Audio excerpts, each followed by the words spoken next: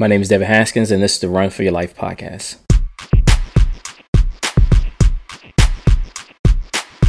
Welcome to the Run for Your Life podcast. On this week's show, I wanted to talk about the effects that running have on relationships. First, before I get started, let me say this week's show is sponsored by my kids, who allowed me to get an extra half hour of sleep last night.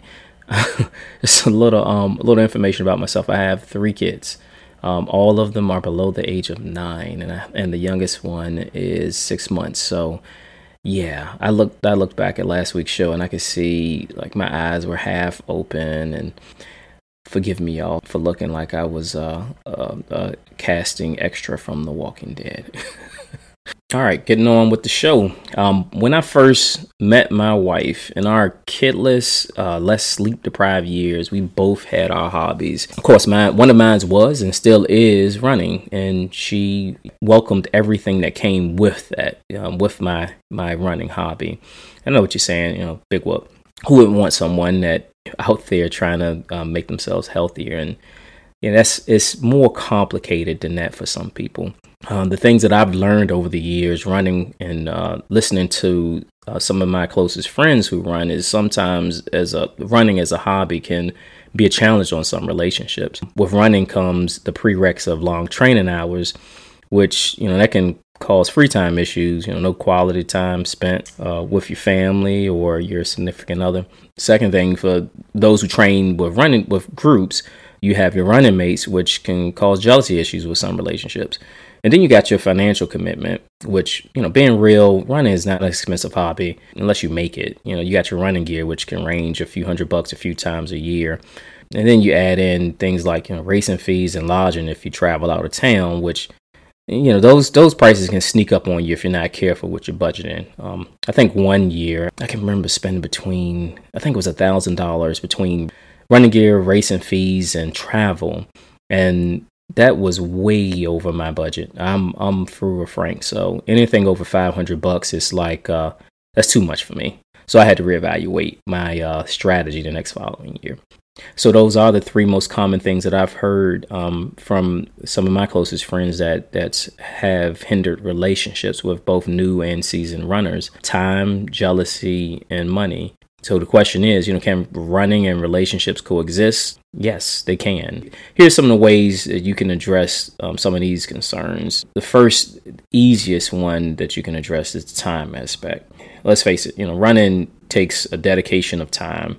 I was reading somewhere in a really good Runner's World article. It stated that marathoners who aspire to finish their race in less than 4 hours needed to train between 1 to 1.5 hours a day, 5 to 7 days a week. That may not seem like a lot of time at first glance, but when you factor in things like work and other time commitments, that can be a big hunk of your day. How can you build a relationship if your training is taking up most of your time?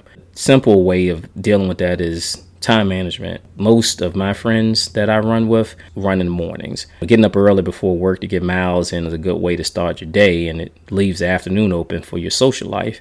And it's not to say if you run afternoons that you're doomed to have a bad relationship. I think the key is to develop a schedule that leaves you time for a social life outside of running, unless you're one of those people who uses running as a social life, which that's another topic for another show. The second aspect is jealousy, which jealousy is a tougher nut to crack. There are 2 forms of jealousy that I've heard expressed by runners. I've been lucky enough, again, to be married to someone that welcomes and have no issues with me running.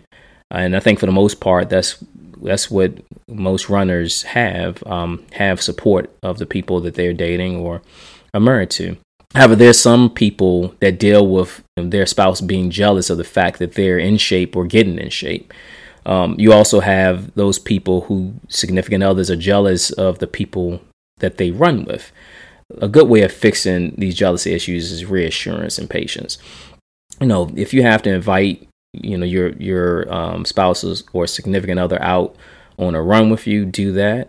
Set up a double date with your significant other and your running mates to help reassure them that And there's nothing to fear. What people say, people fear what they don't understand. Your spouse might be jealous of your weight loss, the transformation that you're going through, and the attention that brings. Reassure them and encourage them that your fitness level transformation is something that you're doing to better yourself for yourself and them. And if after all of these efforts you still have a partner who's jealous of your running hobby, you got some bigger issues at hand, and you probably have a tough decision to make. The last item, the financial ramifications of running, is simple. Fighting about finances, of course, is one of the major causes of divorce. Running is not an expensive hobby to take up. If you find yourself spending too much money on a race or gear or travel, develop a budget. Allot money aside for your hobby, and this should be a easy fix for some. And if not,